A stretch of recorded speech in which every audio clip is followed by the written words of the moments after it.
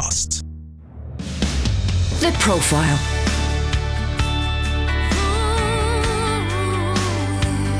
You're listening to Premier Christian Radio. Where faith comes to life.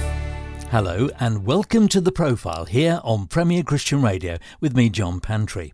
The Profile is brought to you in association with the UK's leading Christian magazine, Premier Christianity magazine. If you would like a free sample copy of the latest issue, visit premierchristianity.com/free sample.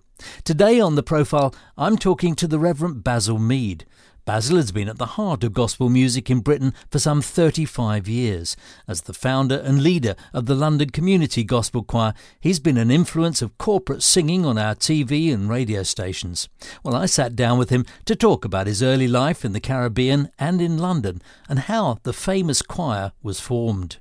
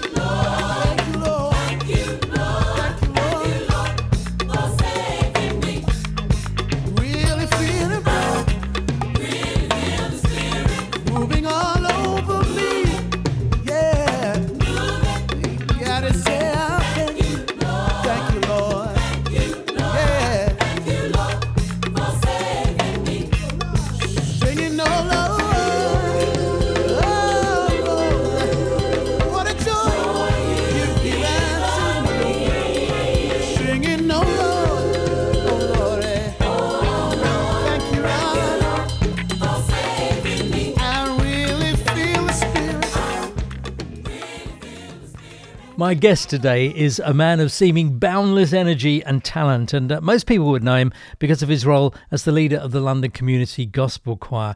They've appeared on countless TV shows, concerts around the world, performed on albums with many celebrated artists. He is, of course, Bazil Meade, MBE, and he joins me live here in the studio. Morning to you, Bazil. Morning, John. Pleasure to be sat here looking at your fine figure, looking so healthy and well presented. Oh, bless you, bless you. Just back from Lithuania with the choir, I understand. Yes, we had a fabulous time. We performed there on Sunday, flew back very late Monday night, and we were with a young artist called Monica, because get the name right, Linkite. Okay. She was involved, representing Lithuania in the Eurovision Song Contest. All right. Beautiful voice. She actually studies her music here and is friendly with one of my choir members, and so she's hearing about the choir, and she wanted the choir with her. I think her biggest show up to date in her home country. So she wanted the choir with her. We had a fabulous time. It sounds amazing. Amazing. I want to talk more about the choir, of course, and of course about your musical career. But I'd like to take you right back to family. I don't know much about your upbringing. Tell me a little bit about your family, where you grew up. What sort of influence did they have? I am from Montserrat. Not many people pronounce it correctly. It's Montserrat. Left there many years ago. I was there with my father, my brother. Mother had arrived maybe 1955 or 56. So I was about 3 years old at the time when she left me there, left us, my brother and I. And so grew up with Dad, who did absolutely everything. He ironed, he washed, worked the fields, went to see the fish, and whatever he did, we had animals, so I looked after animals. Impressive. I went to the fields to work the fields with him as well. By the time I was age 9 when I came to England, I knew a lot about farming and how to survive. Okay, brothers and sisters? Yes. Half brothers and sisters. I had 3 sisters, right. 3 brothers.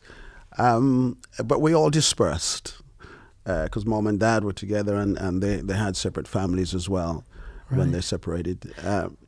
What are your earliest memories of music? What are the influences that you remember back as far as you can remember? It's making instruments. As a child, I was a country boy, so I grew up, and whatever toys you had to play with, you made them. You made them from the raw materials around you, sometimes from the fruits that we picked off the trees, or like we're playing cricket.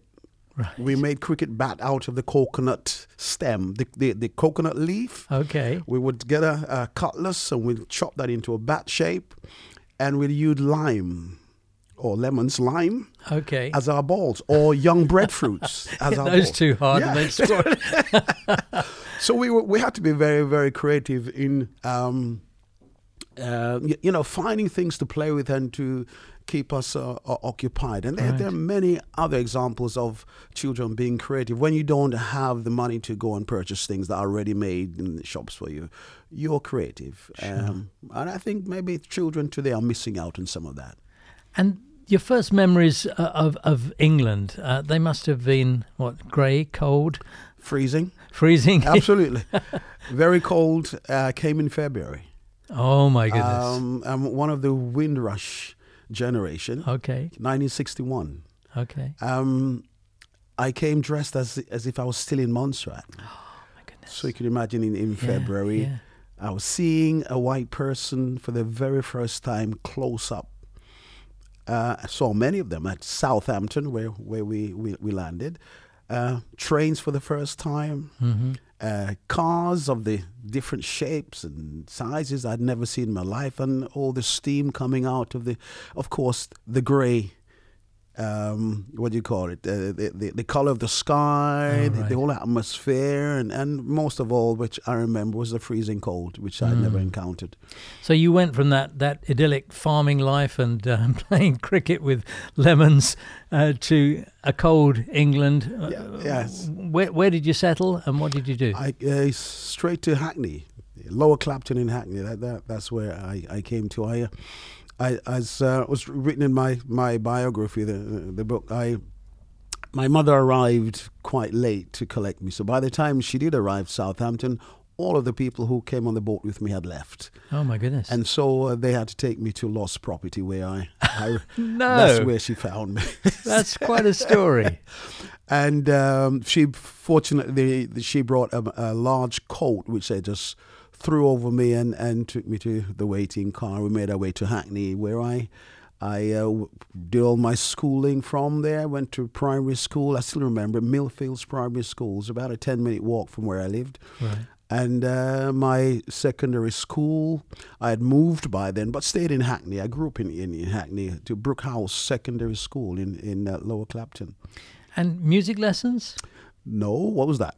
Okay, so a self-taught musician. All self-taught. I wasn't really interested in playing music seriously when I was in school, because what I was introduced to in school was classical music, and it was very abstract. The teacher who taught us, his preference wasn't beautiful music that left you with a melody to remember. It was more of the single note from instruments. It was just an off-putting cacophony of sounds that we as children and the whole class really couldn't relate to it. I remember those lessons being very disruptive, because no one actually related to what they were hearing, and this was the teacher's preference. All of my main influences came from church, because I had to go to Sunday school and church services with mom and the rest of the family.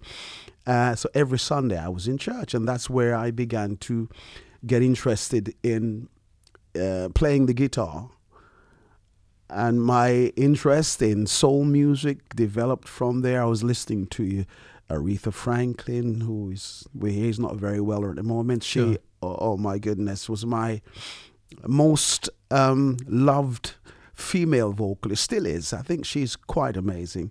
A lot of the old soul groups, the James Brown, the Temptations, and Sam Cooke who was a gospel singer and moved over into secular music. So these people, I began hearing their music via the radio. I bet you had a great record collection, didn't you?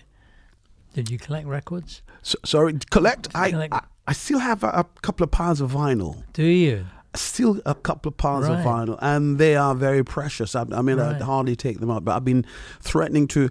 I think I've still got a turntable at home, so Yeah. take them out and put them on. I mean, they have a lot of character. Well, it's all come back, hasn't it? Yeah, I mean, yeah. People are buying. and their shops selling them. Yeah. They're shops selling them.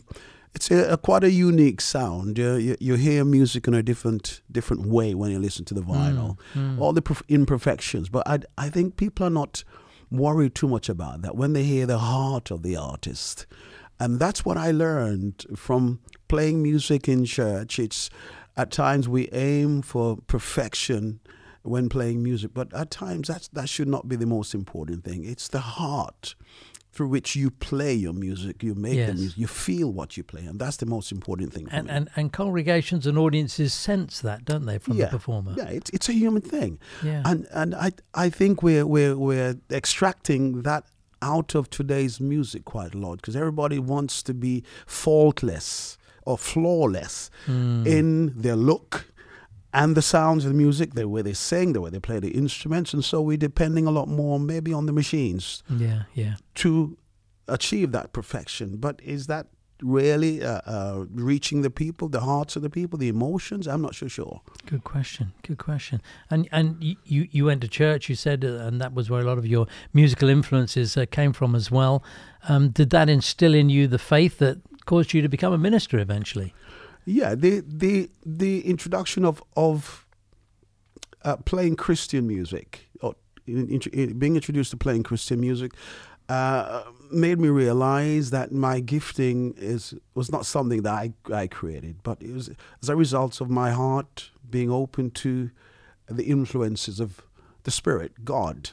And that enabled me to own it and identify with it and not be embarrassed about it, but acknowledge that this is the source of this inspiration, of this talent that I have. It's not something because I'm clever. It's not necessarily because I'm able to remember things, but I believe it's a God-given gift. And I learned that because I discovered that at the point when I received or accepted faith as the way I should live, faith in God as the way I should live. And that has been the foundation of my life, the source of everything I do. Again, I'm not a perfect person, and Who is? that is the truth. Sometimes we as believers can want to put ourselves on a platform that make other people feel they must aim to be like us. I don't want that at all, because I'm not perfect. Yeah. It's more beneficial to those that we exchange conversation with, we share conversation with, that aim to be like God. We have the Bible as our guide. Let that be our guide. Well, indeed. Now, you clearly have a great musical gift, although you weren't trained, and theology. You seem to have a real grasp and understanding of faith and theology. Were you trained theologically? I was mentored by a woman I love dearly up to this day, Dr. Olive Paris, Mom Paris. Okay. As we knew her, she founded the Latter Rain Outpouring Revival Church, and those who know me will know without a doubt she is the one who more or less saved my life, because I went through a period in my early teenage years where I was pretty lost and not really knowing where I wanted to slot myself, what I wanted to do. I left school at 15. Right. Home wasn't it wasn't a good environment for me at the time. My mother had married a man my stepfather, who was not very pleasant to her, so wasn't pleasant to the family. And I, as the oldest young male in the house, just got fed up with it one day, I suppose, and challenged him, and we got into a bit of a fight, and he tried to crack my skull with a hammer. He came at me with a hammer. Oh my goodness! I still remember the scene, wrestling with him in the toilet, in the toilet in the house. I was pretty strong at the time. I was able to push him off and get away from him, and that encouraged me to leave. Right. I took a invitation by this gentleman who was promised that he had opportunities in Germany. Okay. To sell encyclopedias. I had no idea. Would you believe that? Right. And it's probably a common thing back in the day. Okay. I remember encyclopedia salesmen coming to our door. There you go. Years ago. It was a pretty popular I lived thing in Wembley at the time. Yeah. This was in Leicester Square. Okay. Because I had nothing. I was not employed at the time, so went down to Leicester Square to hang out and met with these other guys. And this fellow was inviting people to come and to listen to what he had to say, and a few of us went, and he enticed us to come to Germany. So following day, I was back down in Leicester Square with my little bag of clothes and what little savings I had, going to Mannheim in Germany. I remember that. Right. What happened? Apparently to sell encyclopedias to American service people. Okay. Needless to say, after 2 weeks, having not seen a single American service person or a single book, we were sleeping on floors. We were spending our money to eat and to get around. I decided, well, nothing's happening here. So I sneaked out early one morning and made my way to the local train station and bought a ticket and rode the train all the way back to the coast. So what was behind all that? I think I don't know. It's a bit of a con man. Yeah. And I think he was trying to set the business up, but he didn't set it up in the way that he said when he introduced it to us. He made us believe it was all structured, everything was organized, and you'll be going straight onto these bases, selling books. You'll make a lot of money, no time at all. You'd be, the usual thing. And being very impressionable as a young lad. There were about 4 or 5 of us. Right, a great lesson to learn. What did you do for a job when you got back to the UK? I came back. I was sent to I forgot what they called them back then. It was an organization who helped young people who didn't know what they wanted to do. Okay. To find a careers advisor sort of thing. Okay. I can't remember the exact title. And I went to them, and they sent me to this an ex-sergeant in the police army. Right. He ran a business doing armature winding, repairing electric motors, transformers, prepared the motors for your Dodgem cars in the fairgrounds. Oh, yeah. So every once a year, all these people who run the fairgrounds would come to the shop, and we get these motors, Dodgem. I've never seen motors like them, but it was a very fascinating job, and I learned that job. I served an apprenticeship. Didn't actually go to any college, but I learned from him. He very hands-on, an amazing man. He did all the calculations for making transformers in his head, all the iron and everything. He designed it, just all on a piece of paper. Right. And so I learned that trade, and I became quite efficient at it. I was working for myself after a while. A friend left and started this similar business in a big electrical firm who didn't have any motor rewinding facility in the place, and he invited me to come and join him where we could earn more money, and I did that, and a few was so I was earning decent money being an armature winder. So that's what I did. From a would-be encyclopedia salesman to an armature winder. And then you and a few friends got a group together. Now, there's probably something that happened before that. You were probably involved in music before that, or in churches before that? At that time, the Latter-rain Outpouring Revival, Olive Paris, my mentor, my adopted mother, she started her own church. She was an evangelist in the New Testament Church of God. Okay. And she left the New Testament Church of God and started her own independent church. And so I became the musical, and story. She started a church, and there were young people. I mean, families came together. People were loyal to her. So we started meeting in her living room, as we do in our community. And before long, outgrew the living room. She hired a hall, a British Legion hall, I remember, in Walthamstow. Started having service there. So she came to me and said, well, Bazil, we've got many young people in the church. We need to have a choir. We need to have a singing group. Here was a stack of vinyl records. Listen to this music and start teaching the songs there. Right. She had, by this time, shown me how to, she started me playing keyboards. Oh, right. I went to visit her one evening, and she was on the piano playing hymns. And she said, come and sit down, Baz. I said, but I can't play. She said, no, come and I'll show you. And she showed me my first key, which is C sharp, and that's still my favorite. C key. sharp. C sharp. That's not an easy key to play in, Bazil. That's where I learned. First key I learned to play in. Wow. By the time I left that evening, I was accompanying her. Wow. And her first meeting, her public meeting, evangelistic outreach in London, was in Finsbury Park. I remember that. I was playing within 3 weeks, playing in public. My goodness. And that's how I started. What a gift God's given you. And that's, I've not looked back. She gave me, after that, gave me this stack of vinyl records, and included people like The Caravan, Shirley Caesar, James Cleveland, all of the stalwarts of gospel music, Aretha Franklin. Listen to this music and start teaching the young people these songs. And that's where my whole choir journey began. Right, and you began to find that you felt very comfortable doing this. Yes. So, along with a couple of friends, you began the London Community Gospel Choir. Yes, there was for a one-off concert.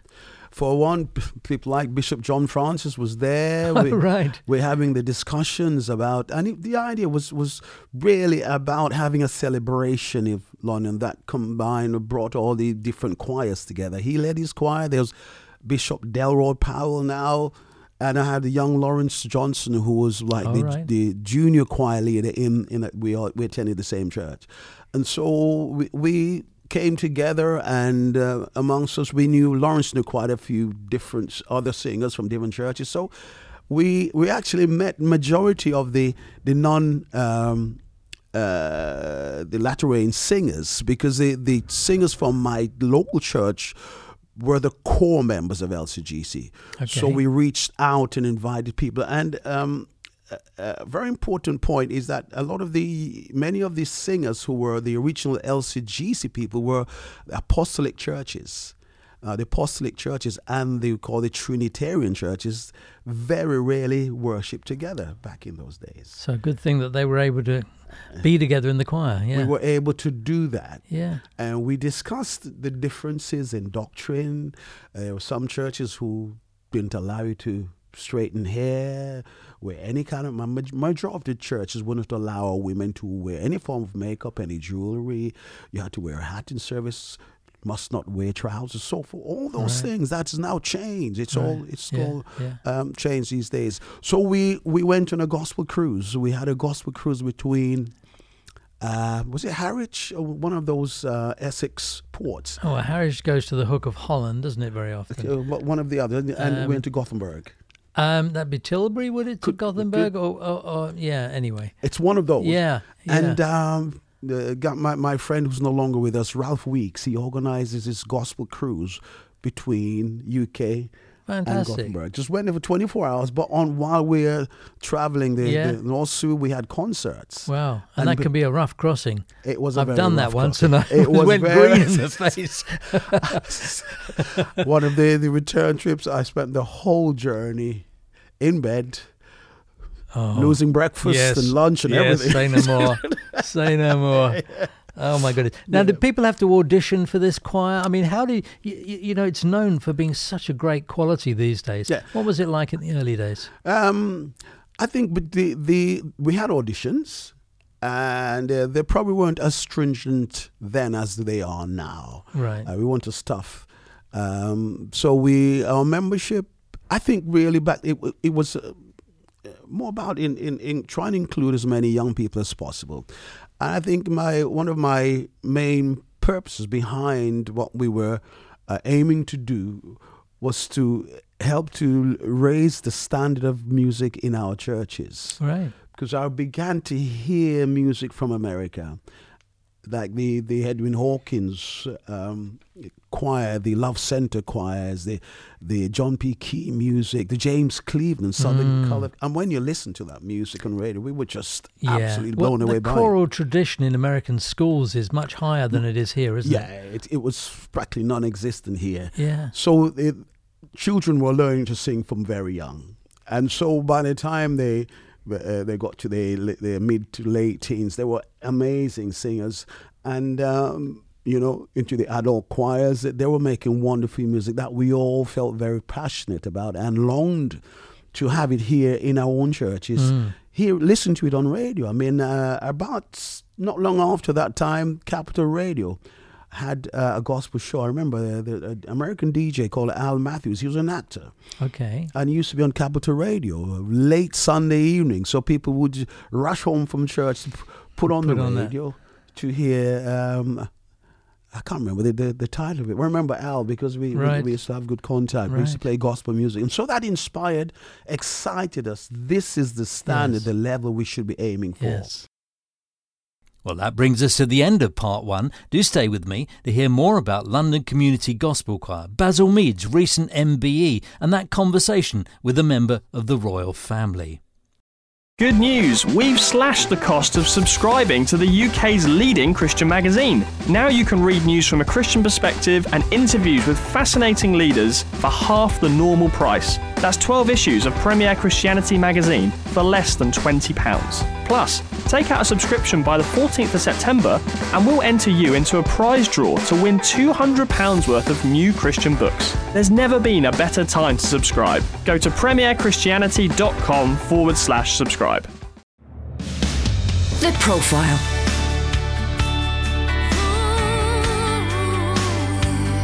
You're listening to Premier Christian Radio. Where faith comes to life. Welcome back to The Profile here on Premier Christian Radio with me, John Pantry. The Profile is brought to you in association with the UK's leading Christian magazine, Premier Christianity magazine. If you would like a free sample copy of the latest issue, visit premierchristianity.com/free sample. Well, we'll continue our conversation with the Reverend Bazil Meade talking about the history of the London Community Gospel Choir.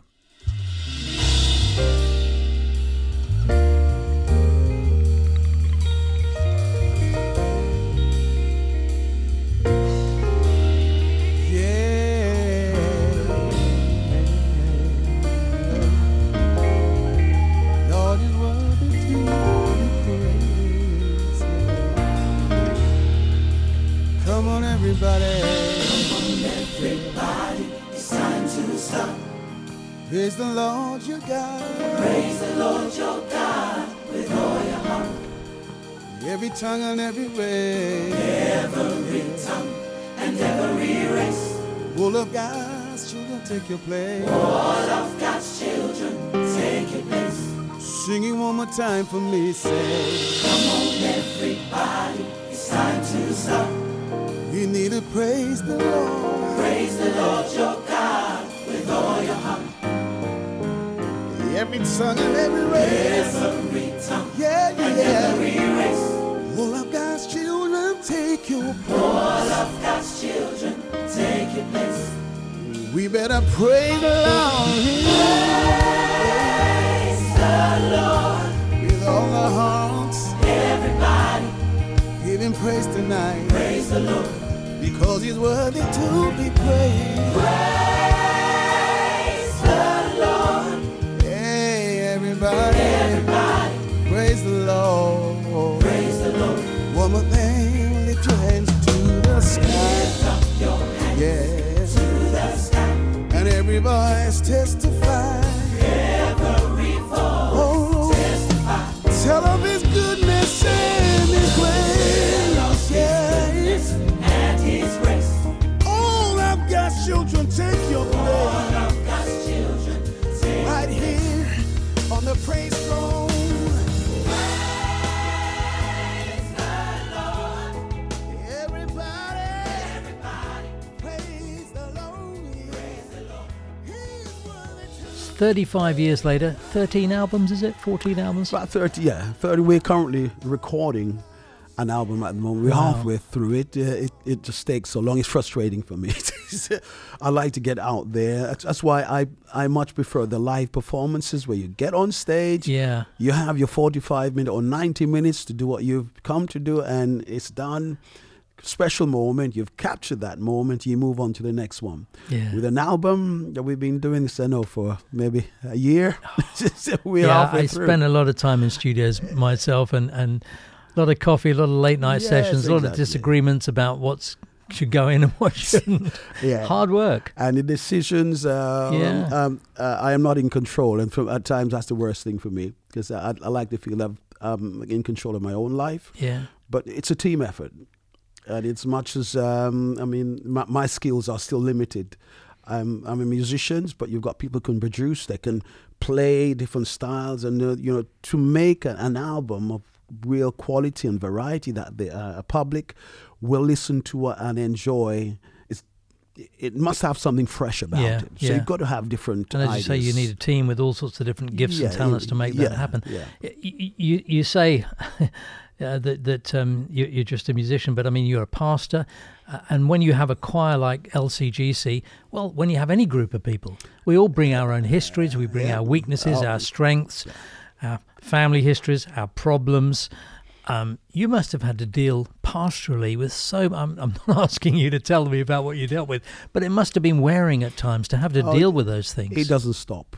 It doesn't stop. I have to say to people, well, I have the title Reverend Bazil Meade. I'm also a musician. I'm a grandfather, grandfather. I have 9 grandchildren, and so you never lose. You never get a break from giving advice, nurturing, helping people to work through their own personal issues.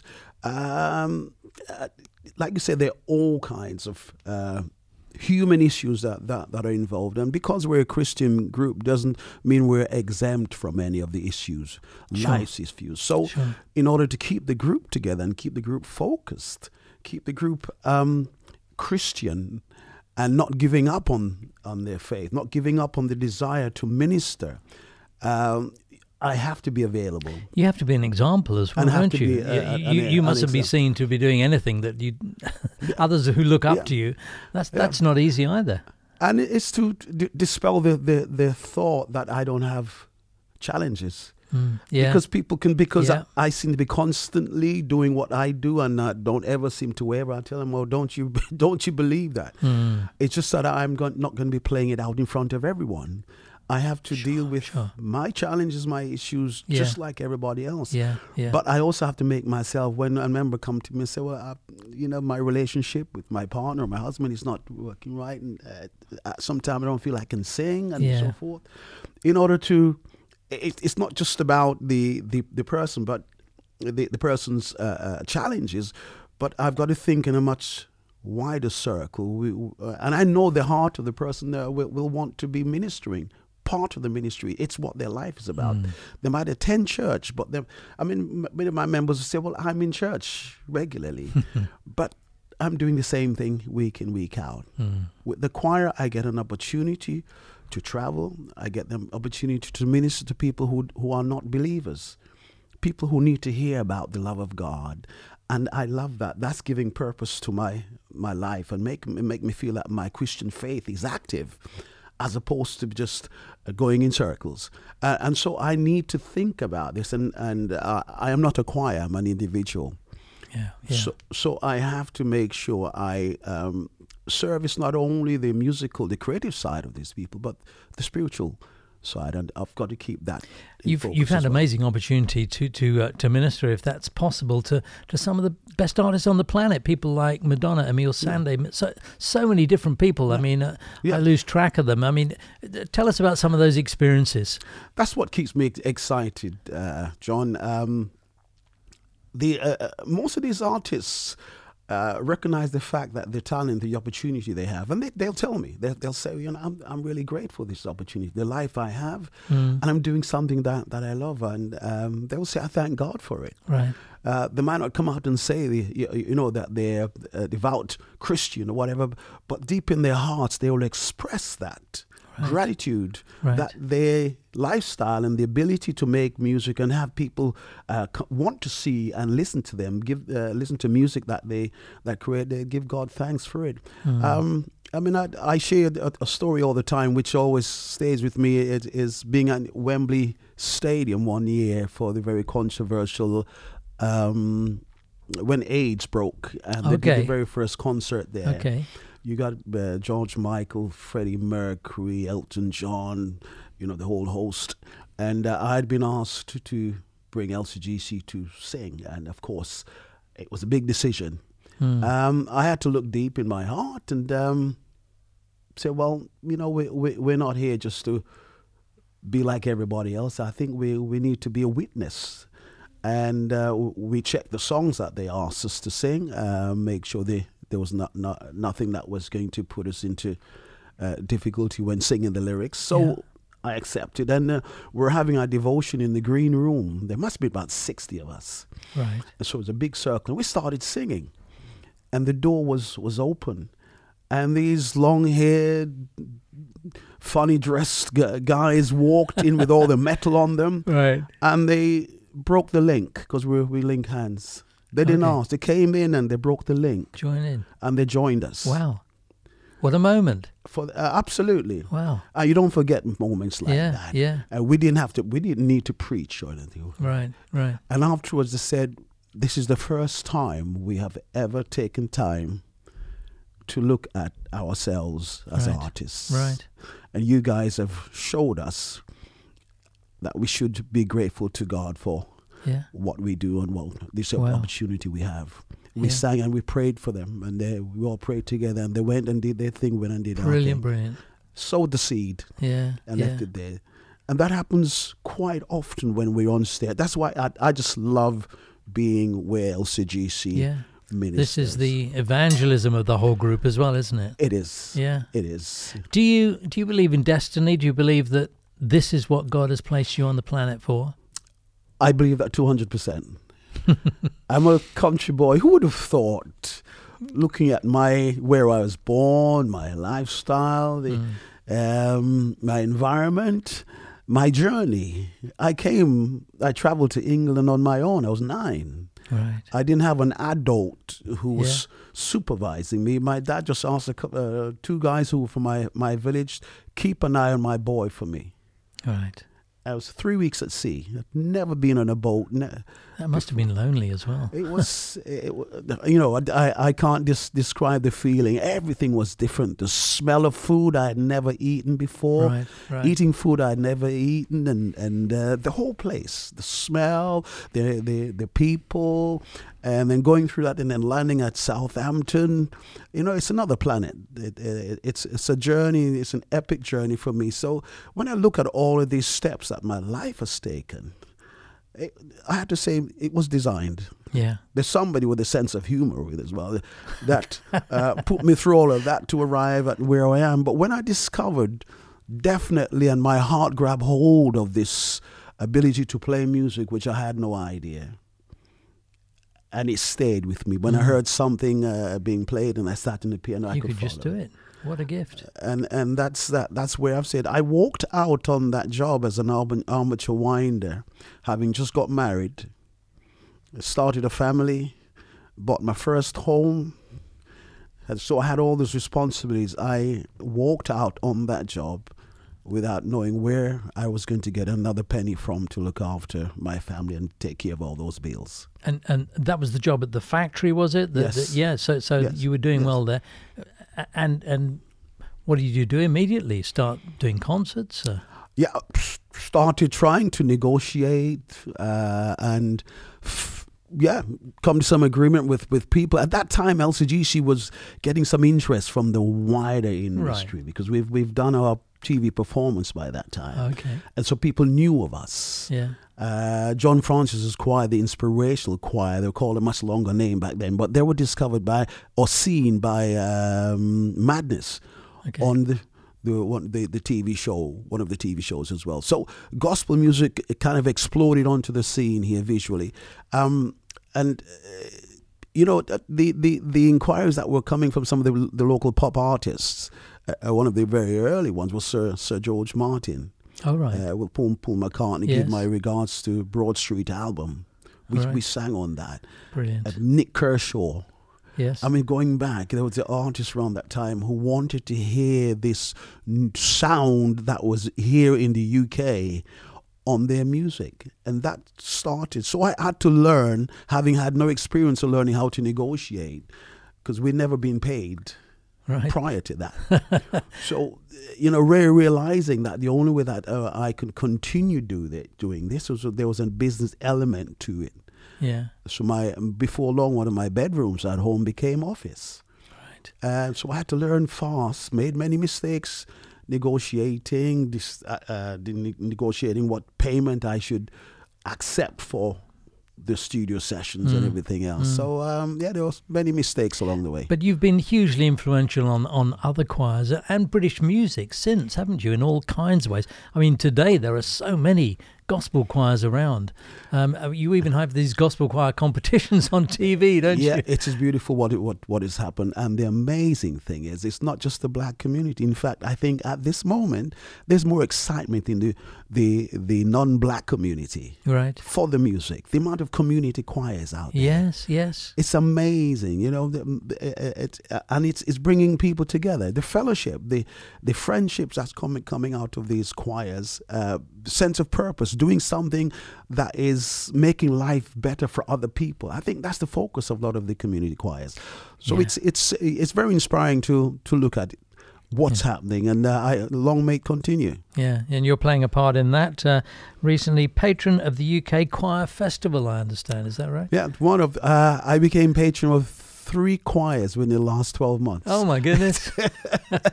You got your work cut out there. There's all for one up in Hull. Okay. Helen Garnett runs about five choirs up there. Amazing woman. Wow.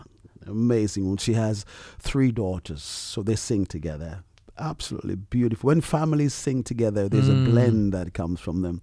I've been up there and spent some time with Helen and her girls and her choirs, and we actually did a joint workshop in Venice last year.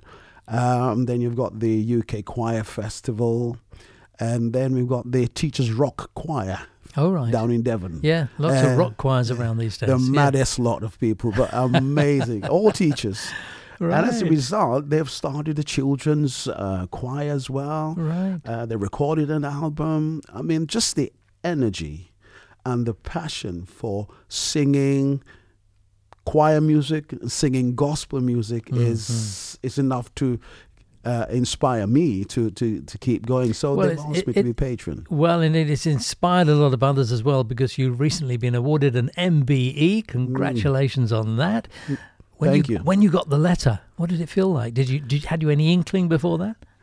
I didn't. I had no idea. Right. And funny thing is, I received this letter one morning in November, and I opened it, and I think I saw like a government address on it, and I said, "Oh, have I not paid enough tax?"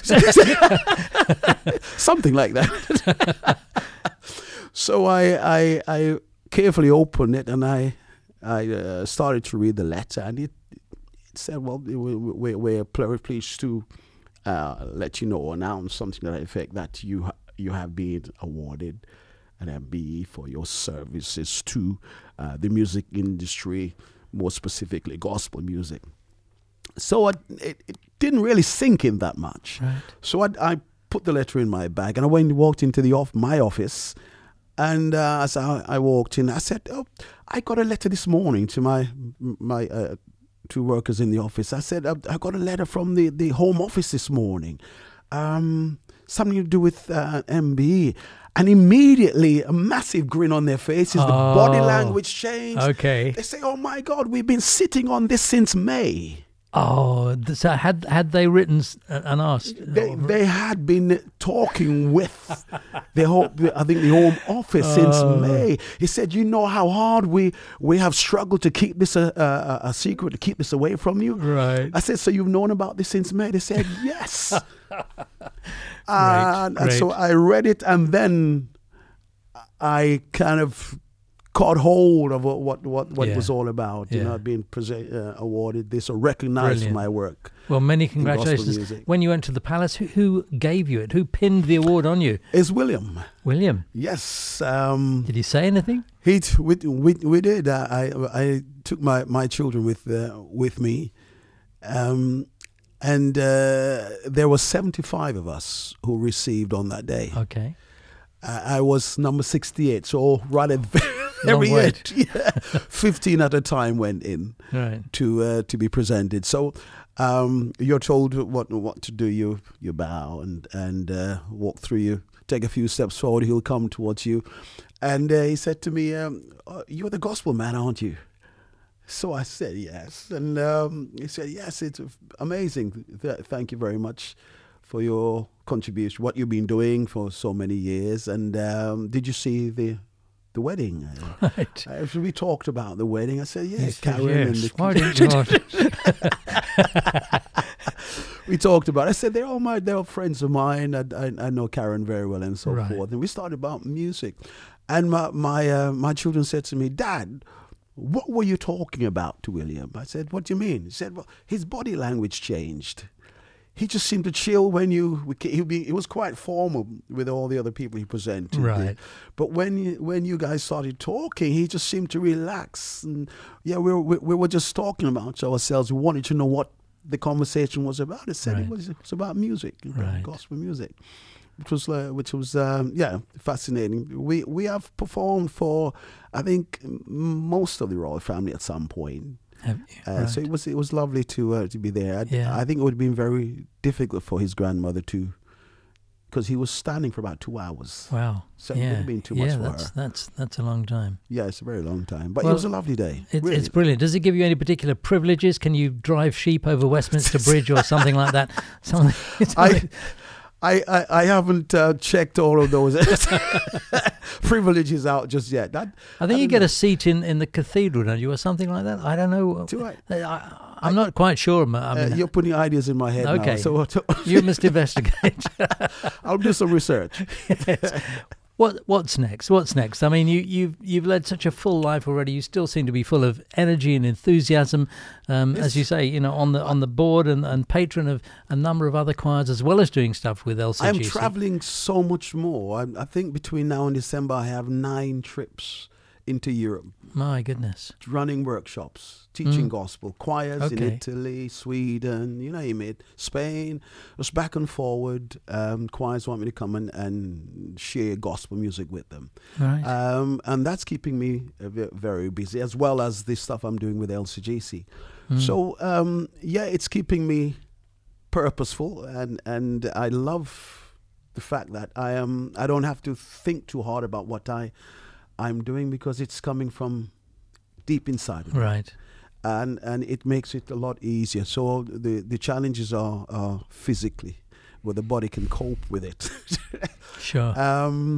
But meeting different people, I still haven't been able to learn any of the languages, which saddens me. I really wish I'd been able to speak one other language better than I speak English, but I'm able to communicate, and they don't seem to mind. I can't speak their language. As long as we're singing gospel, they're happy. Right. Yeah. Right. So I'm getting around quite a lot, and like I said, I've got 9 grandchildren. So they're 9. Yeah, you beat me by 1. 1.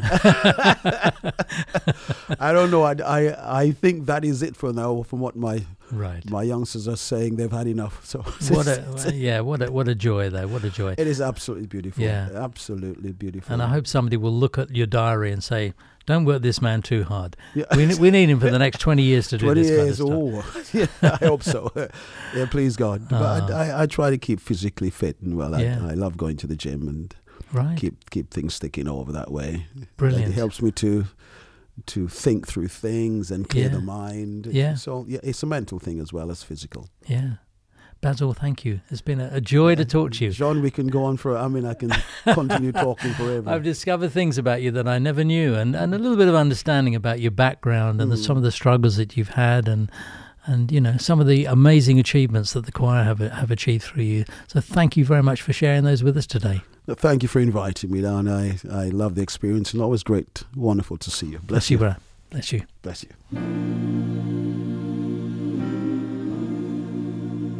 That's all we got time for on The Profile today. If you'd like to hear more great interviews with leading Christians, you can download the Profile podcast. Simply visit premierchristianradio.com/theprofile for more information. Thanks for listening to the show today. Coming up next is Premier Playback. We'll see you next week. Piece of newspaper at my feet. We go blowing down the street. Got our stories, old and new. Need someone to tell them to. We don't have to be eye to eye, Face to face, I'm not asking for miracles, Lord saving grace, and I don't need another heart to have and hold. All I'm asking is someone I can talk to. Soul to soul, Oh, soul to soul. I need someone. Oh, soul to soul.